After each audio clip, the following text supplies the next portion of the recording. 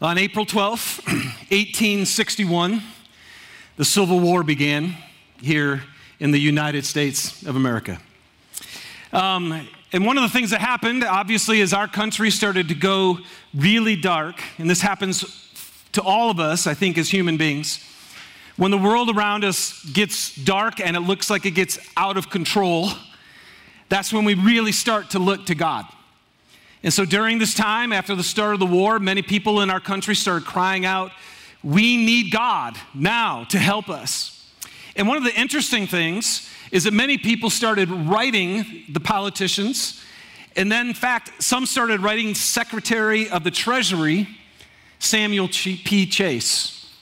And they wrote him, and they said, I think we need to put some sort of motto on our money to remind us that we need God and then we need to trust Him. Amen. And so, on November 20th, 1861, later in that first year of the war, Secretary Chase wrote a letter to the director of the Mint in Philadelphia. And in part of his letter, he said this, Dear Sir, no nation can be strong except in the strength of God, or safe except in His defense. The trust of our people in God should be declared on our national coins. Now, because this is a government, 3 years later, after this letter, 3 years later, on April 22nd of 1864, now the war ended in 1865, so a year before the end of the war, Congress actually passed the act to have "In God We Trust" placed on our coins. Now, so in the midst of the Civil War, in the midst of your Civil War, in the midst of whatever is dark and crumbling around you, it is very normal to cry out to God and say, God, we want you. We need you to be in control. Even the song, the worship song that we just sang, this God where the demons actually run in fear, where mountains shake before Him at the mention of His name. We need to remember that there's a God that no power in hell or can stand against. That there's that before the power and the presence of the great I am. Hallelujah, holy, holy, God Almighty, the great I am, who is worthy, none beside thee. God Almighty, the great I am. Now, let's stop and just think about this. This is very normal.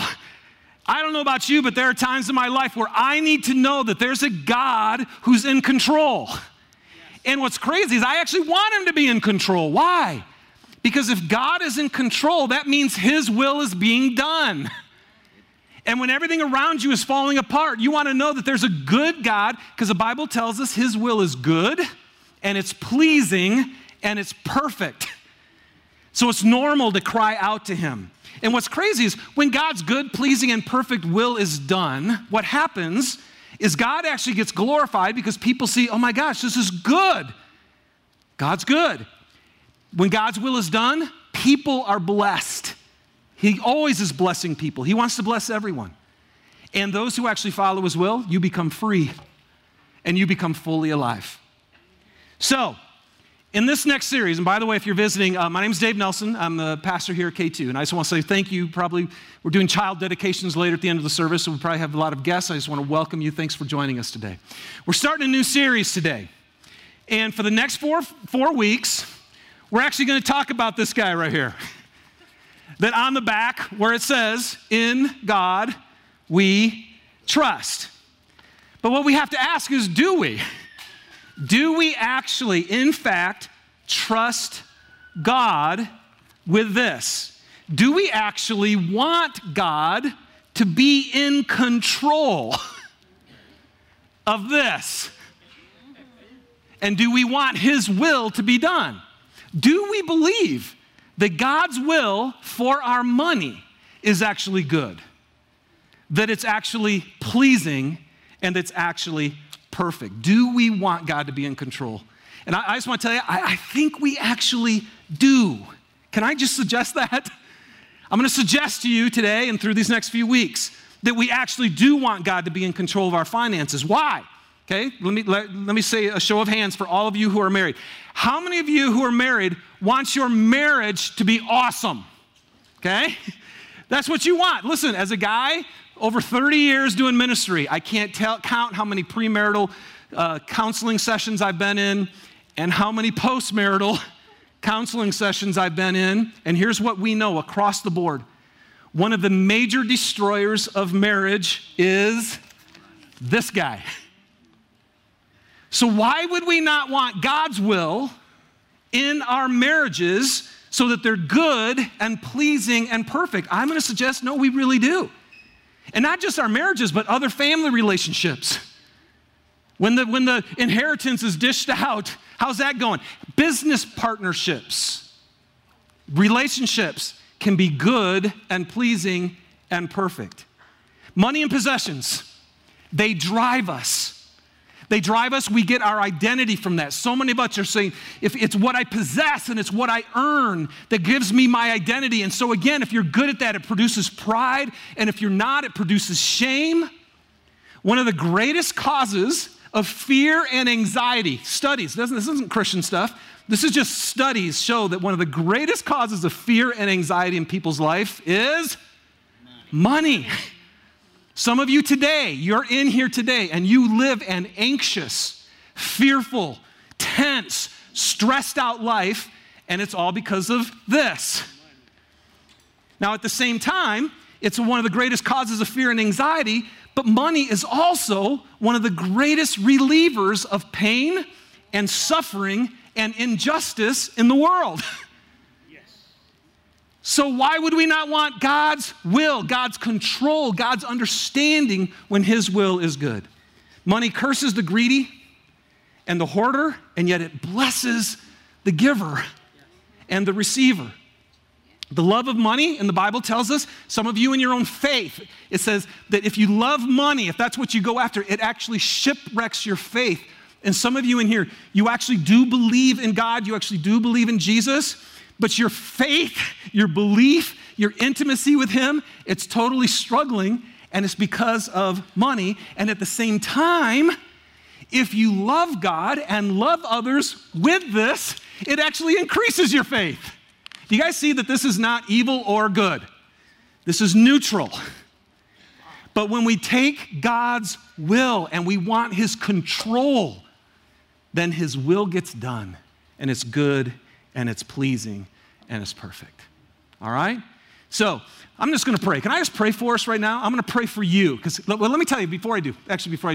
Here's what I'm going to do. At K2, our mission is I want to invite every one of you in here to join us on the adventure of following Jesus Christ. Because it is an adventure. That's our mission. We want to invite you to be on this adventure of following Jesus. But then all of you who are already following him, okay, we want to actually equip you to help you to know, how do I follow Jesus? How do I know him? And so that's what I'm going to do today. I'm going to just teach from his word to you today. Now, 2 Timothy 3:16 says this about God's word. It says God's word is God-breathed. All scripture is God-breathed. That means when the word of God comes out, the eternal God actually put life into the word. So I'm going to just share I'm not going to share my opinions today. I'm going to share what he thinks, and it's going to come out to you. Jesus said, you live on every word that comes from the mouth of God. So you're going to have a chance. But then it says the word of God does 4 things. It teaches us, okay? So some of you today, I'm going to teach, and some of you are going to learn something new you didn't know today. Isn't that cool? Okay? You're going to have a chance to maybe learn something you didn't know. Then it says the Bible is useful for teaching and rebuking. Don't we love that word? How many of y'all ready to get rebuked? Yeah. Woo! No, thank you. Well, but the Bible says that God loves those he loves, he rebukes. Why? As a parent, when my children are going down a path that's going to destroy their life, if I love them, I don't just sit there and let them do that. Out of love, as a good parent, I rebuke, I try to get them back on the right path. So the word of God teaches, rebukes, it corrects. So some of you just have wrong thinking. It's not like you're going off on a wrong path, you just have wrong thinking, and he wants to correct that, and then the 4th thing it does is he trains you. So there's going to be some training, and then it says, so that the person of God can be thoroughly equipped for every good work. So I'm excited today to invite you, but all of you who are Christians, to equip you so that you can be thoroughly ready to live a life that's fully alive for God and others. All right? Okay, now, let me pray and ask that God would do that for us. And you pray, open up your heart, and be ready to hear from him. Jesus, thank you for today. Thank you that it is not an accident that each one of us is in this room today. You are intimately involved in our lives every moment. So I just want to say thank you for wooing us to this place. And God, thank you for your word today. Thank you that when we hear your word and receive it and ingest it into our being and trust it and follow it, we live. God, I know that you know every heart in this room. And Jesus said you came so that we would have life to the full, so that we would live. So I'm asking right now, I'm just going to ask, God, would you please anoint me to teach your word? And would you teach us? Would you rebuke us? Would you correct us? And would you train us so that we can be equipped to live? And I pray for it in Jesus' name. Amen. So I'm going to share a principle with you today. It's a foundational truth that's in the scripture. And I'm telling you, if you will open yourself to this truth, if you will be open to understanding it and embracing it, it will help you trust God. And every time you trust God and follow what he says, you experience God. And I just want to tell you, for 15 years here at K2, all I want is I'm so not interested in just learning some stuff about him. I actually want you to know him. I want you to experience him. I want you to realize that he is not just some principle out there. He is a real being who is the truth, and he wants to give us life. And if you'll listen to this truth, the first time I ever heard this truth, I was in my late 20s, and I was taking a class on it wasn't financial peace, it was another class on your finances. And when I heard this, I'm like, oh my goodness, it radically transformed my understanding of this guy right here. And once it did, it completely helped me to live. So I'm super excited to share it with you. And here's the principle. It's the principle of ownership. Okay? So we're going to talk about ownership. Now, why are we going to talk about ownership? Because ownership is really control. And again, what I said earlier, all of us when we want God, and when we need God, that's when we're like, God, please come and be in control.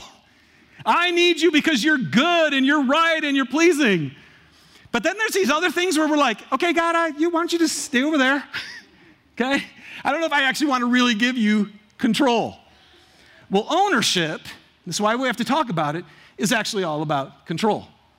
I have a friend, Joe Mackey. Met Joe back at our church in Detroit.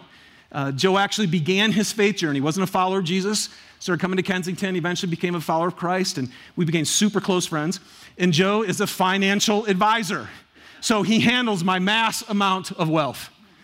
Actually, Joe is very nervous about the lack of my mass amount of wealth. But here's what's interesting. So Joe actually manages my money, okay? When I tell Joe what to do with my money, what does he do? He does exactly what I say. Why? Because I own the money. And so because I'm the owner, I control it. Joe actually is just the steward of my money. So this is super important because whoever owns it actually controls it. And we like control, don't we? Amen, brother. I can just tell you, we do. That word mine, I say this all the time. All of us who have kids, before they ever said your name, they said mine. Right there, you know it. There's an instant thing. We like it to be mine. And all of us who are parents, right, the kids got a little bit older, and then out of our hard-earned money, we buy them a candy bar, and as soon as we give it to them, it's mine. And we go, okay, can I just have a piece of that? No. It's mine. I'm like, excuse me, I actually paid for that and bought it and just gave it to you. But we love it to be ours. Oh, when I graduated from college and got my first job and my paycheck and I got to buy my car and Susie and I got to buy our house. There's something about ownership that we like because we control it. So let me ask you a question. Who owns your money? Who is actually in control of your money? So go ahead, grab your Bibles, and open to 1 Chronicles. It's an Old Testament book.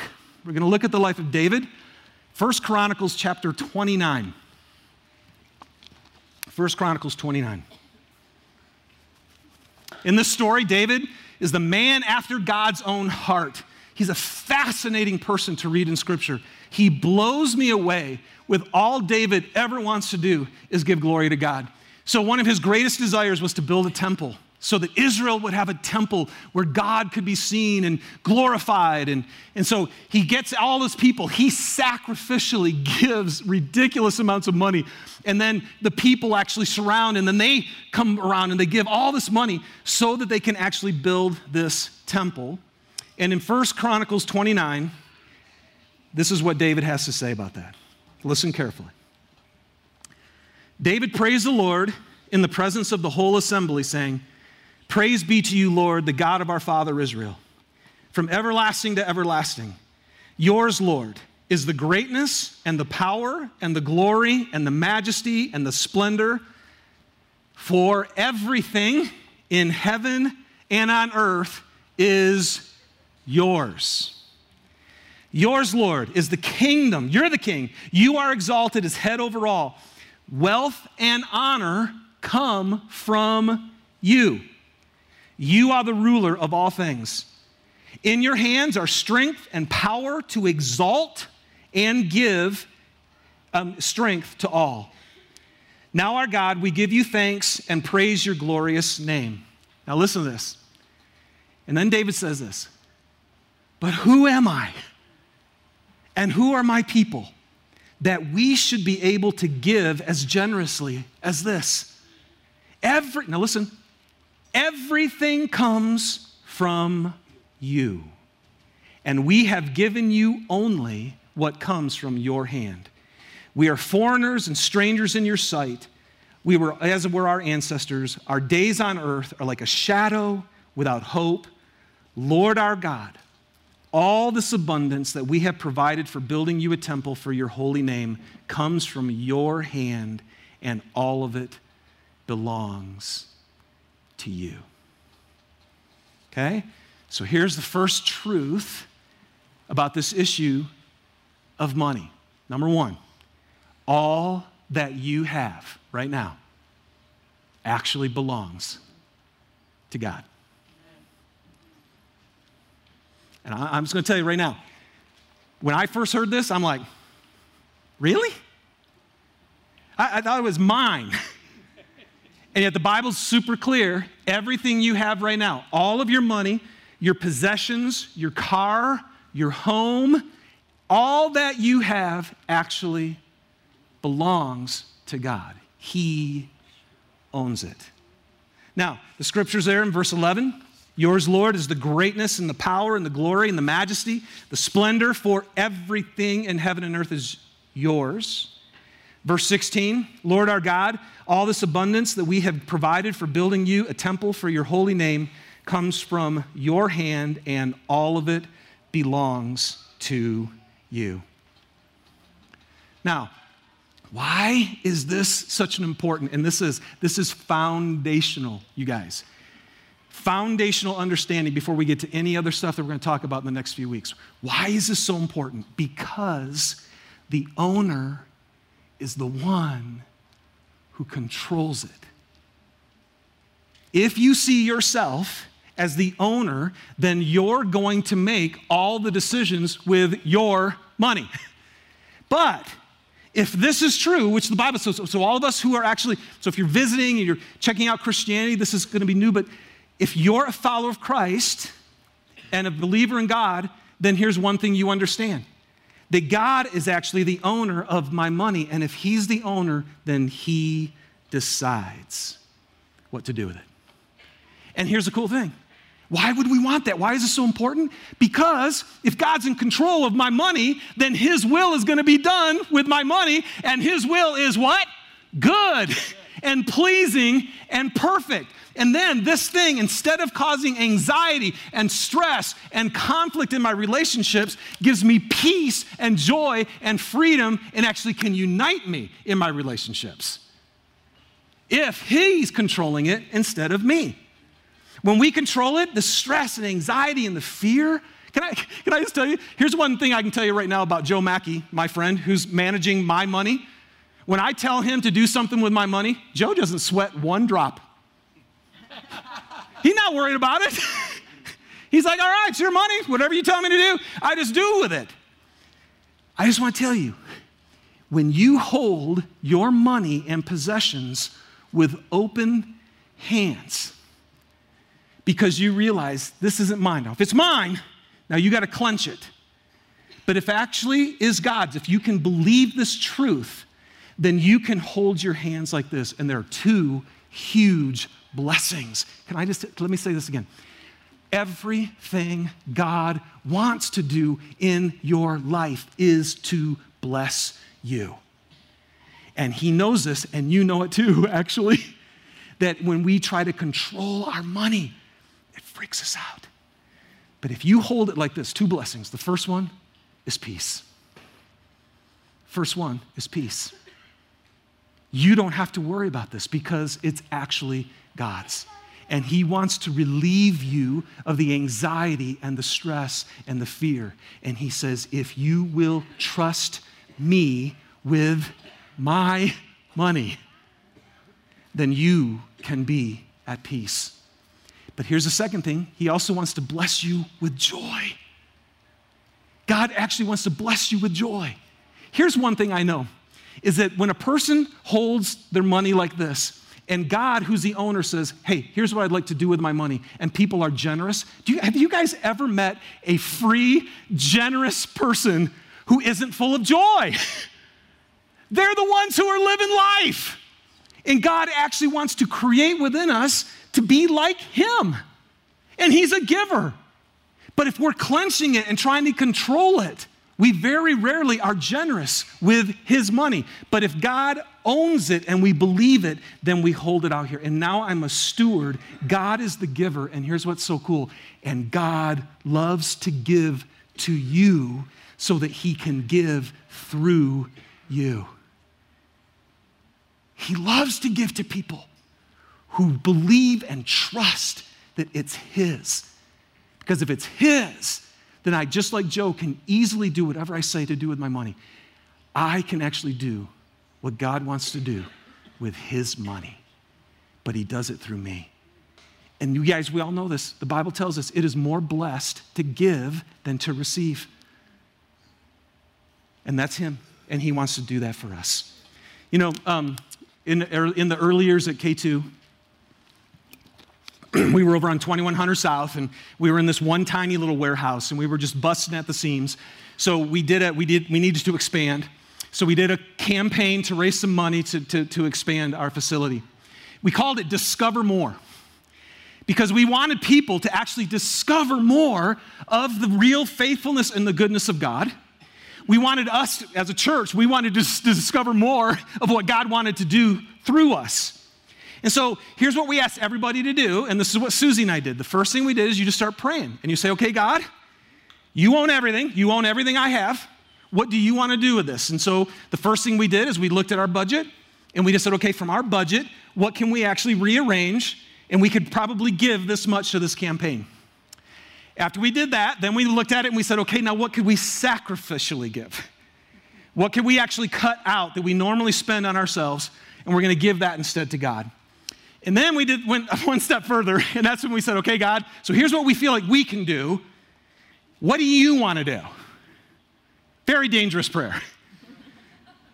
And God expanded that, and we both were in agreement that he felt like with his money that he had given to us, he wanted to give more. Now, here's what was crazy. More than we regularly would actually possess. So here's what's crazy. It was a 3-year campaign. We got to the second year, And every time I would finally get some money that I could put towards the campaign, every time something would break down. In our house, something would go in the house, and all the money that I saved up would have to go to repair our house. And then my car would break down, and everything I had to saved up, I'd have to go pay. And I started getting super mad, and I'm really angry. And then all of a sudden I remembered, it's like, wait a second. God, this is your money, it's not mine. If you want to spend it on the car, I guess you can spend it on the car. And if you want to spend it on the house, I guess you can spend it on the house. And so, but then it became year 3. And now Susie and I, man, we had a boatload of money that we actually had to give to be able to be faithful to the pledge that we made, that we felt like God asked us to give. And I want to tell you, man, I can't get into all the details. It was unbelievable. By the end of that year, God had provided every penny that we pledged. I want to tell you, man, here's the truth. Number one truth. Everything you have belongs to God. But here's the second truth. Everything you have comes from God. Everything you have comes from him. And here's the thing. God actually wants to give to you. That's what he is. He's a giver and he's a giver. And when you experience God being faithful, stepping out in faith and saying, okay, I'm going to risk because God, we don't even make this much money. I don't know how we're going to do this. And you step out and then he takes away your money to just show himself even greater. And then he provides for you. You know what happens? God starts to get real to you. But here's the truth that you need to understand, and I need to understand. Everything you have right now, again, every dollar, every possession has actually come from God. He owns it, and he has given it to you. Here's the verses.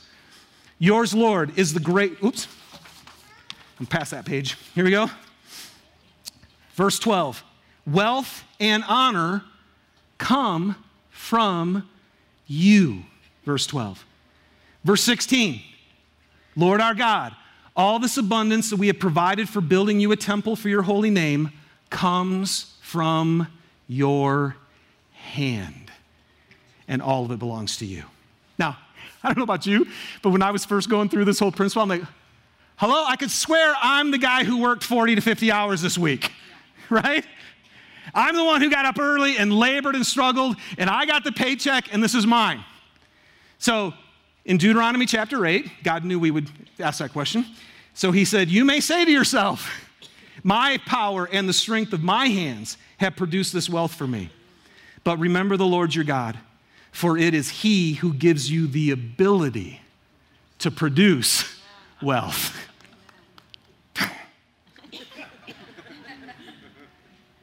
See, everything you have has come from him. Your intellectual capacity that allows you to be able to work has come from him. The physical health and ability to work has come from him. And all of the resource actually comes from him. And I just want to tell you guys, so can I give you one application when I think about this, when you realize everything belongs to God, and yet he gives it to me, everything comes from him. You can't help but just to go, thank you. One of the greatest things all of us would do right now is you just need to stop, and if this is true, and just thank God for giving you health, intellectual capacity, and thank him for every gift that he has given you, because it's his and he gave it to you. Deuteronomy 29:13, this is why David said, now our God, we give you thanks and praise your glorious name. And I just want to tell you guys, this is one of the most fascinating experiences, is to experience God actually giving to you things that come from him to you, okay? And I know there's lots of people who will say, man, I want God stories. I'd love to have a God story of him providing for me. I heard one guy say, he goes, God would love to do this, you just don't give him a chance. Instead of actually waiting on God to provide, most of us go in debt, or we try to make it happen instead of trusting him. And I tell you, it does come, God's provision comes to those people who say, in God I trust. And you can write this one down. When you trust him, he trusts you. When you trust him, when you hold your money like this, and God knows, if I give this guy some money, he's actually going to do whatever I tell him to do. Hello? That's who you give your money to. I trust Joe Mackey with my money because he'll do anything I tell him what to do. Do you trust him that when he asks you to do anything with your money, you'll do it? You guys, everything comes from him. And Susan and I have had so many cool stories of his provision. And here's what's crazy. They come in supernatural ways. They come in surprising ways. Because why? Because everything in heaven and earth is God's. And if everything in heaven and earth is God's, then he can look and see the needs that are there. And when you're the owner of everything, that means you're in control of everything. And that means God can actually move the universe to actually provide for you because he's in control of everything. But here's the main way he does it. Psalm 24:1 says this, the earth is the Lord's and everything in it is the Lord's, the world, now listen to this, and all who live in it. All who live in the world actually belong to God. And you know how God often causes stuff to come to us? When we say everything comes from God, you know how he does it? Many times he uses people. He moves in people. And people who trust God, who hold their resources like this, and then the Spirit of God says, I would like you to give this. If you go, okay, it's yours, here you go. You give it. Next thing you know, there's a person over here who is in major need, and they're sitting there and they're praying to God, and they're going, God, how are you ever going to help us? We need you so badly. And God goes over to this person, hey, I need you to actually give to this thing. Okay, it's yours, go for it. Resource comes, this person's like, oh my God, praise God. Because God actually moved in people who trust him. So our team just got back from Eswatini, okay? Just flew in Thursday. 34 hours of straight travel, by the way. Super fun. Just got back from Eswatini, which was once Swaziland. In Swaziland, you guys, 40% unemployment. 40. We do these home visits, and we would take food to homes, about 4 or 5 homes a day. And we drop the bags. We have these huge 25-pound bags of rice and cornmeal and stuff for them, and we'd lay it down. I want to tell you, it's amazing. One time, I laid down the bag. I came in, and the grandmother, who was like head of the whole household, she just started dancing. She's like, whoa! And she just started circling and singing. You know why? Because they had nothing. They had nothing. You know, all of us, at the end of our home visits, we always ask them, how can we pray for you? We asked everyone on our team, you know what every home told us? Pray that somebody in our homestead would find work. They don't work. They can't find employment. And so you know what happens? God actually goes, okay, I see this group of people who are in need. And then he speaks to Sally Townsend. Sally's just a member here. She just goes to K2. And God started moving in her heart, moving her to Africa. And Sally, because she trusts God, followed him. Long story, she ends up coming to me one day in my office and saying, Dave, I feel like I'm supposed to help make something happen in Swaziland. I'm listening to this, and God is working in my heart. He's like, okay, this isn't just Sally. This is something I want K2 to be involved in. So we follow this plan. Next thing you know, there are 200 kids that get sponsored. Okay? We throw that out to you guys. 200 of you who hold your hands like this, heard God move in your heart, and you faithfully sponsored those kids. Can I tell you, you know what happens? We'll show you pictures maybe next week. You run up there, you get to the care point, and these 200 kids run up, and the first thing they do is they're all wearing a little lanyard with their name on it. And the first thing they do is they hold their lanyard, and then they turn it around, and they hold it up like this, because on the back is their special friend. It's you who actually sponsors that kid so that he has a meal for that day. And they just want to know, do you know them? Do you know them? Do you know them? This is how God takes care of the needs of the world. Why? Because God owns everything and he loves everybody and he's looking for people who say, and in God I trust. I believe that he owns it and I believe that everything I have comes from him. And so when God says, I want to meet a need, then I'm faithful and I give it to him. And this is how God works in the world. And the coolest thing is, again, then God's will is done and he gets glorified. People who have needs get blessed. And those of us who give what he gave us experience freedom and joy and life. It's a win, win, win every time. All right? So all you have belongs to God. He's the owner. He's in control. All you have has come from him. And here's the last thing. And all you have tests your heart. All that you have tests your heart. Okay?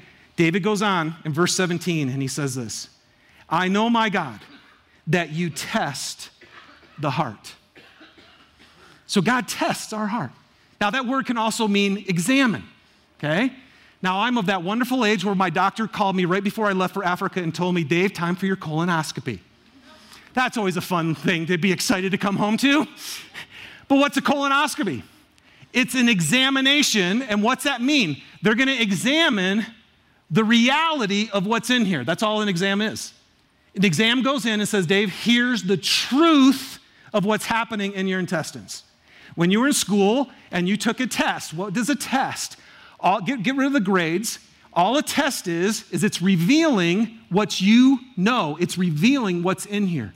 You take a test, you put it out, it's like, here's what I know. This is what's inside of me. Do you guys know in James chapter 1, it says that God tests our faith. He actually tests what we believe. And he says, I use trials to do that. And I'm like, oh, I hate that. But here's what I know. God wants us to know the reality of our heart. And the number one thing God uses to test you so that you can know what is actually in here is your money. And this is what it means when he says this. You and I can say anything we want to say, okay, about this. But the truth is, no matter what we say, sorry, okay, let me back up for a second. Jesus, partly why we have to talk about this, is there are 38 parables that Jesus tells us. 16 of those are actually about money and possessions.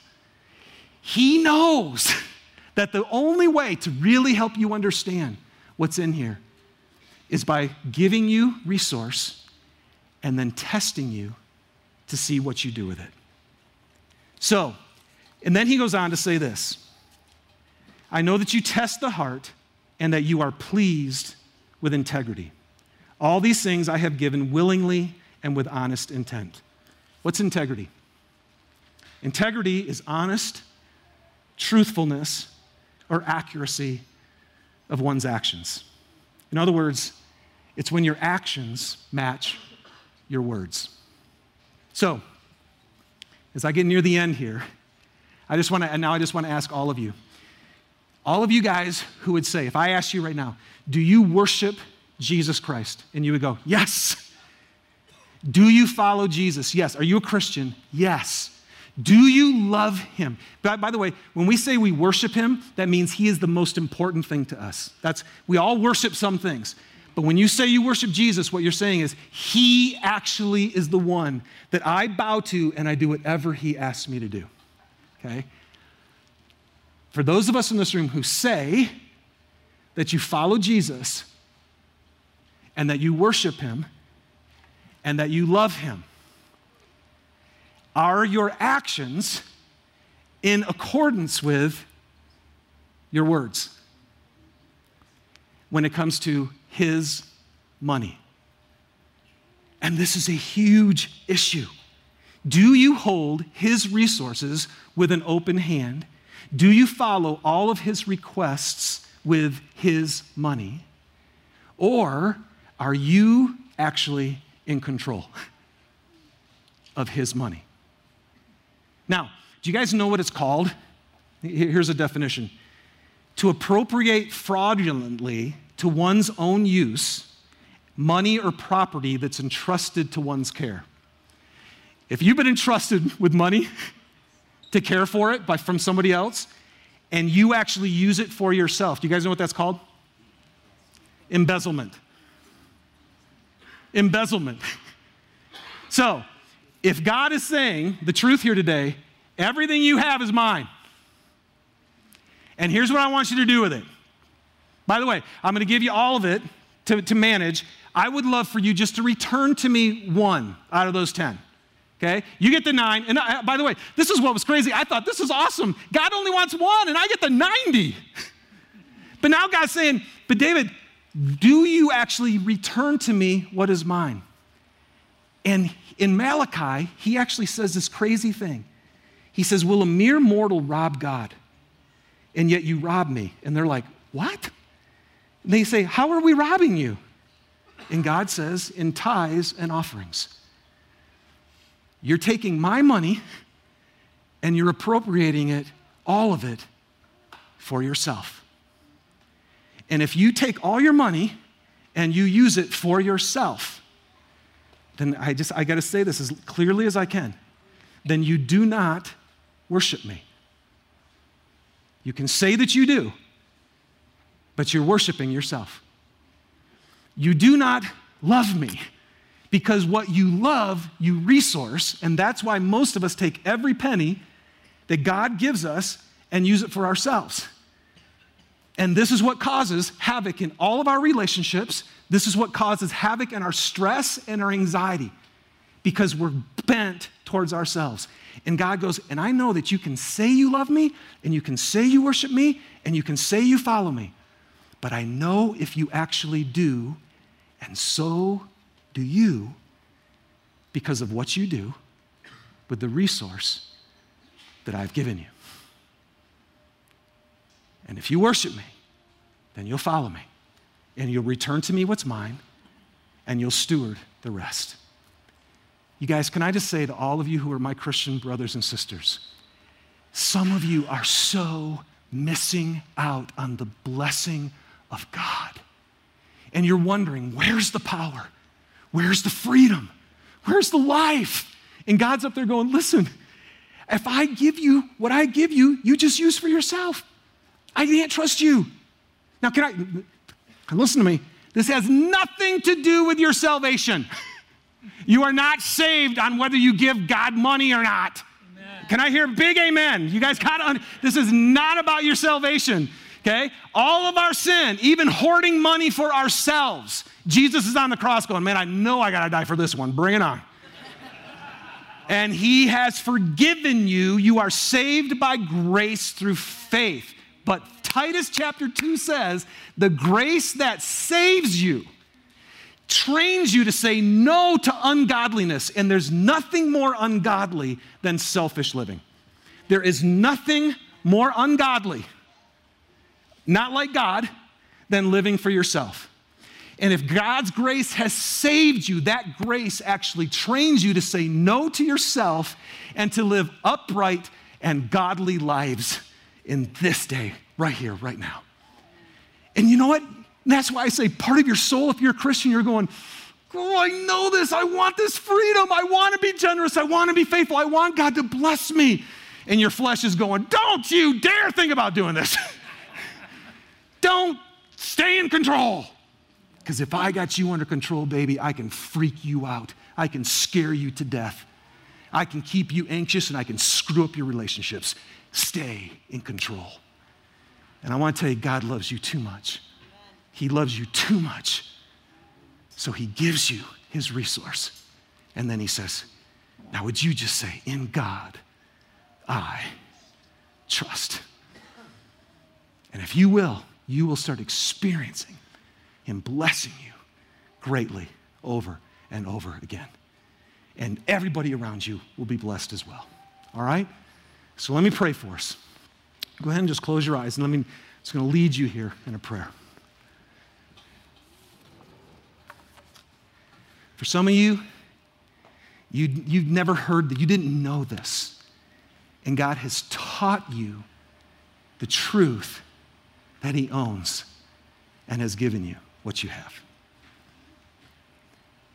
Some of you, you've been sitting in church a long time, and you've heard this, and yet you still, as a follower of Jesus, are hoarding his money.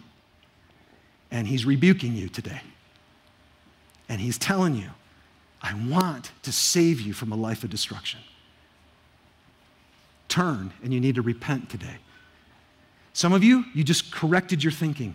He just corrected you today. Man, I thought that 10 was mine, or his, and 90 was mine, and it's all his, and I want to be open. God, do whatever you want to do with me. And all of us, he's training today. So here's what I want to ask you to do, and I'm going to be quiet just for a minute. Here's what I want to ask you to do. As you've been listening to his word today, what is God saying to you this morning about the resource that he has given you? Just ask him, God, what do you want me to know? And what do you want me to do?